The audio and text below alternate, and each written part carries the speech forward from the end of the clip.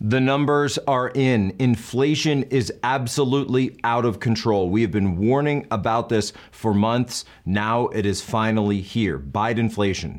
The signs of an economic collapse are all around us. Now, the smart thing to do is to prepare for more shortages and breakdowns. Remember, we are only 9 meals between mankind and anarchy. What's the solution? Well, if you invest in long-term emergency food kits from My Patriot Supply, they are the nation's largest preparedness company, and they have millions of well-prepared customers who depend on their food. It'll get you through whatever is ahead. Act today. Save $50 on a 4-week emergency food kit. The meals in this 4-week kit provide over 2,000 calories a day to give you the physical energy that you need for survival. And keep in mind, this isn't just about inflation. It's not just about economy. We talk about all that stuff all the time. You've got winter storms. You've got places like I-95, got I-10, where you could get blocked up. So throw one of these in the trunk of your car and just know that you have the peace of mind that it's there in case something happens. Get one, by the way, and your homes, 1 kit for each person in your family. So you go to preparewithposo.com, you get $50 off each kit today. When the next crisis hits, you will be glad you made this decision. Go to preparewithposo.com, preparewithposo.com. Ladies and gentlemen, welcome aboard today's edition of Human Events Daily, powered by Turning Point USA. Today's top stories. Canadian Prime Minister Justin Trudeau, you know him, I call him Castro Jr., we don't have to ask why. He's threatening to target Americans who donated to the Freedom Convoy. That's interesting. Next up, Vice President Kamala Harris is to be dispatched to the Munich conference to talk Ukraine later this month. Third, the U.S. Fourth Circuit has revoked 2 permits to complete the Mountain Valley Pipeline project. Of course, we're shutting down pipelines here in the United States. And then finally, Judicial Watch and Catholic Vote have sued the Department of Homeland Security and HHS for Catholic Charities communications. All of this and more ahead, Human Events Daily.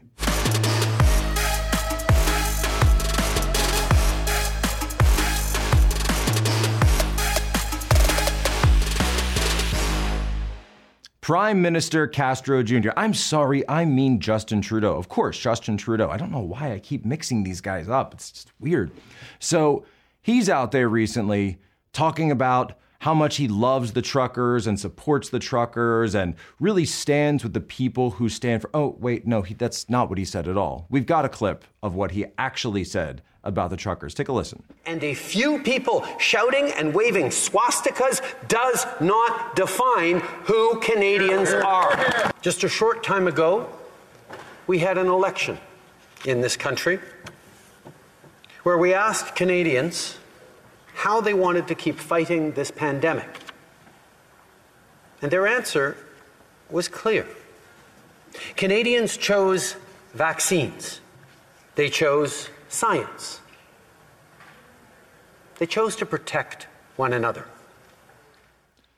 So beyond smearing these freedom-loving patriots as swastika wavers, right, Castro Jr. has now started to make threats against Americans who have donated money to the GoFundMe that was set up to support the Canadian truckers deemed the Freedom Convoy 2022. And we have this by way of sarahcarter.com. Trudeau is now making personal threats. We're reading from a prepared memo.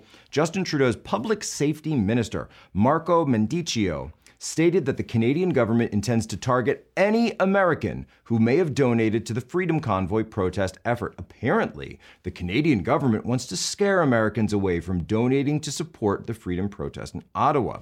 They identify the Ottawa protest group as a violent hate group. The Ottawa truck drivers were described as an angry, loud, intolerant, and violent crowd who, quote, threatened the national security of Canada. And so do you understand where this is all coming from, right? The reason they talk about these flags, there was that Confederate flag that was flown, and then there was one swastika, and then nobody could find who actually flew these things. They were asked to leave. They wouldn't take their masks off. They were asked to leave at the time. But the reason that they're doing this is that under Canadian law, now they can use this as a law enforcement push to smear everyone there as a racist, hate, or extremist group. And by declaring them an extremist group, that gives law enforcement the ability to go after them. So now, if you're an American, right, they want you to think that they are actually going to try to go after people on this. Well, guess what? I just looked at the new Give, Send, Go this morning, right before we started filming. Just under 8.5 million American dollars that are going into this thing. And where do we see the truckers? The truckers are still on that Ambassador Bridge connecting Detroit and Windsor. That is the auto industry's main artery between Canada and between the United States. Detroit, right? Motor City. This is 25% of all trade between the US and Canada. Our largest trading partner, of course, they're a neighbor, goes over that bridge. And it's privately owned, meaning the government can't go and enforce the reopening of it.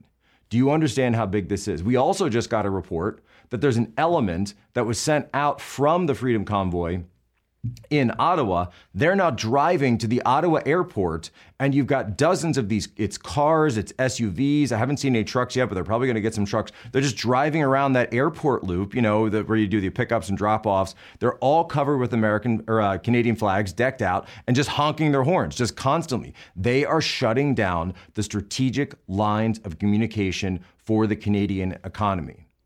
Trudeau understands that what he has on his hands is an actual uprising. This isn't one of those color revolutions that's, sponsored by some shadowy NGOs always tied to American intelligence, No. This isn't one of those things. This is absolutely real. These people paid their own way. They paid for their own gas. We already know they sleep in their trucks, right? Or get a motel that they paid for themselves. You are seeing an actual uprising of the people. And of course, it's the workers. By the way, has anyone actually showed me? I'm still waiting to see. What's that stuff? They always talk about it. They used to. Science. What's the science exactly on a guy that sits in his truck by himself all day driving around, possibly being a super spreader for a virus? Like even if you want to steel man this, how does that work out? Right? How does their argument work? Just walk me through that. Can we see any of that, data, any of this? No. The reason Trudeau is digging his heels in is because he's got his marching orders from Davos. He does not want to give the truckers credit for anything.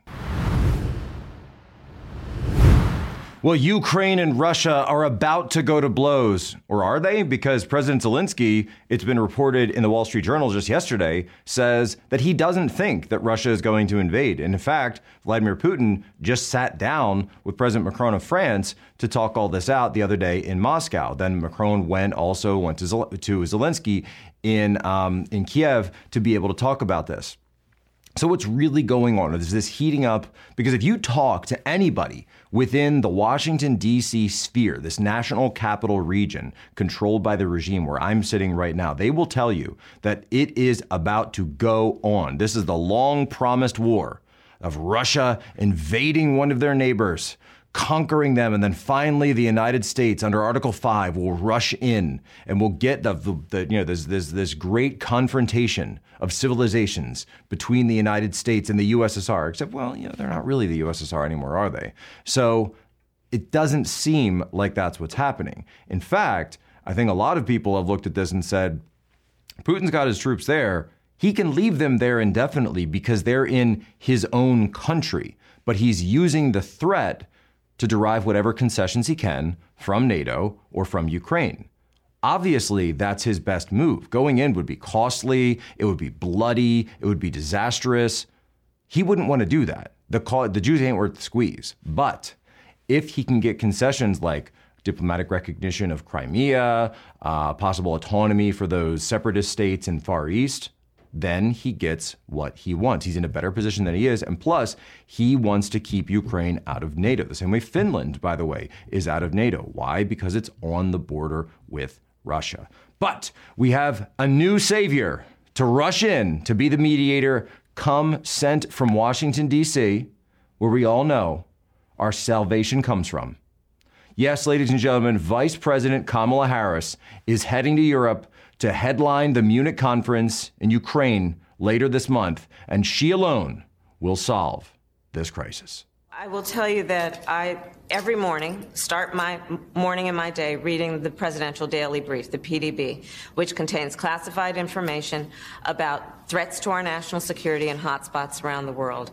I am often in the Situation Room with the leaders of our military and our intelligence community, and of course the President of the United States. And on the subject of Ukraine, I will tell you that the president has been very clear, and we as the United States are very clear.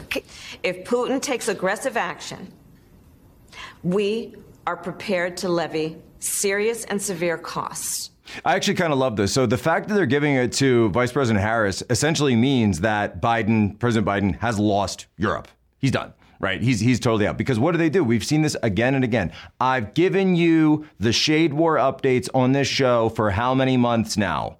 We know that there is no good. Look, I think Ukraine and Russia have a better relationship than Biden and Kamala at this point. All right. That's how bad it is. They are loading her up with every single policy that they know is going to fail. Remember, they actually tried to talk to her about giving her inflation. They were going to put that on the vice president's plate. Yeah, we just saw the inflation numbers today, 7.5% increase, the highest we've seen since Reagan took office. That's right after the Great Inflation, also known as the Carter administration. Okay, that's how bad they are trying to cut off the vice president at the knees. And no media matters. I'm not talking about that literally. That is what we call an analogy. It's an analogy, figure of speech, if you will. Jack Posobiec of Human Events. Look, this thing has simmered down. President Biden, he got dog walked on it. I'm just going to say it, right? Macron is over there playing mediator. Biden, what is he getting credit for? Absolutely nothing.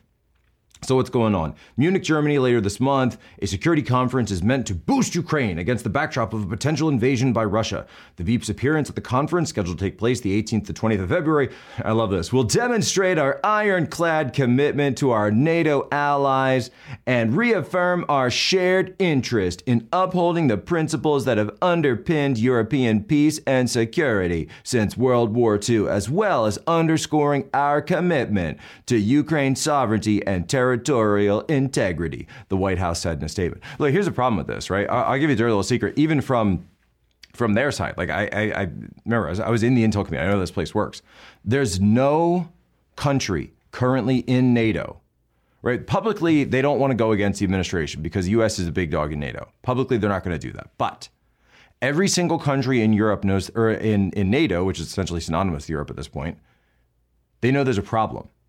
How do you allow Ukraine into NATO if Russia has already annexed Crimea and those two areas have separated, Lugansk and Donetsk, in the Far East?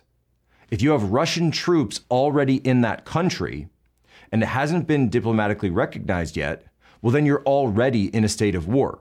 Why would you allow a country into NATO that already has Russian troops occupying portions of that country, right? So even if you steelman this out, it doesn't work in their favor because it would automatically trigger an Article 5 war with Russia. And that ain't something that anybody wants to see. That's not something that I certainly want to see. And I guarantee you that's something that the people of Eastern Europe do not want to see. This issue is dead. Well, President Biden just signed a new pact with the Emir of Qatar. Isn't that nice? Isn't it so wonderful to be getting in bed with people like the Emir of Qatar? And we've talked about this before, that what does Qatar want? They want to build a pipeline all the way up through Syria, through Turkey, into Europe to feed that market. So much of what you see in international politics, we just talked about Ukraine, we just talked about Germany, right?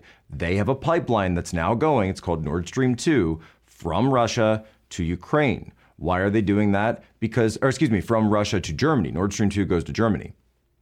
And why are the Germans doing that? Because it's cheaper gas. That's the essential reason. So why does Germany not want to pick a fight with Russia right now? Again, that's who they're getting their heat from in the middle of winter. Their homes are being heated by Russian gas, okay? Their electricity, their power, same idea. Now we're making deals with the Emir of Qatar. And we could go through the list of human rights abuses of Qatar. We could go through the stuff they push. I think everybody knows that by now. Same deal that we get involved in all this stuff, these pipeline wars. Why are we doing this? rather than actually tapping into the resources that we have right here in the United States of America. And I've talked about this a million times. My idea is don't invade Afghanistan, invade Alaska, right? Invade Appalachia, the Marcellus Shale Basin, the Permian Basin. We want to go into these finds, tap them right here in the United States. And then we can take a look at Greenland as well. Maybe that island of Greenland could become the prefecture of Greenland. Just putting out ideas, just planting seeds. But understand, this is all about natural resources. So there's another one. There's another pipeline that was about to be built, and nobody is talking about this. Gabe Hoffman, though, he posted a tweet about it that I happen to see where he was linking back to Doomberg on Substack.com. So go look at Doomberg's Substack. He's getting all of this, where we've just seen 7 days before, just 1 week before the event at the White House, U.S. domestic gas producers were dealt yet another senseless gas gut punch when a 3-judge panel of the United States Court of Appeals for the Fourth Circuit revoked 2 approved permits to complete the critically important Mountain Valley Pipeline project, which, by the way, is already 94% constructed. This is right on the border between Virginia and West Virginia. This is a huge greenfield of Appalachia natural gas project, tons of jobs. It's a 3.5 mile stretch through the Appalachian Mountains, would provide tons of economic support to an area that obviously needs it, right? We're talking West Virginia, West Virginia, the state, and then Southwest Virginia across the border. But they're cutting it down. And why is that? Because of green policies. Yes, of course. But go listen. The actual people of the area, the leaders of the area, they want this project. Take a listen.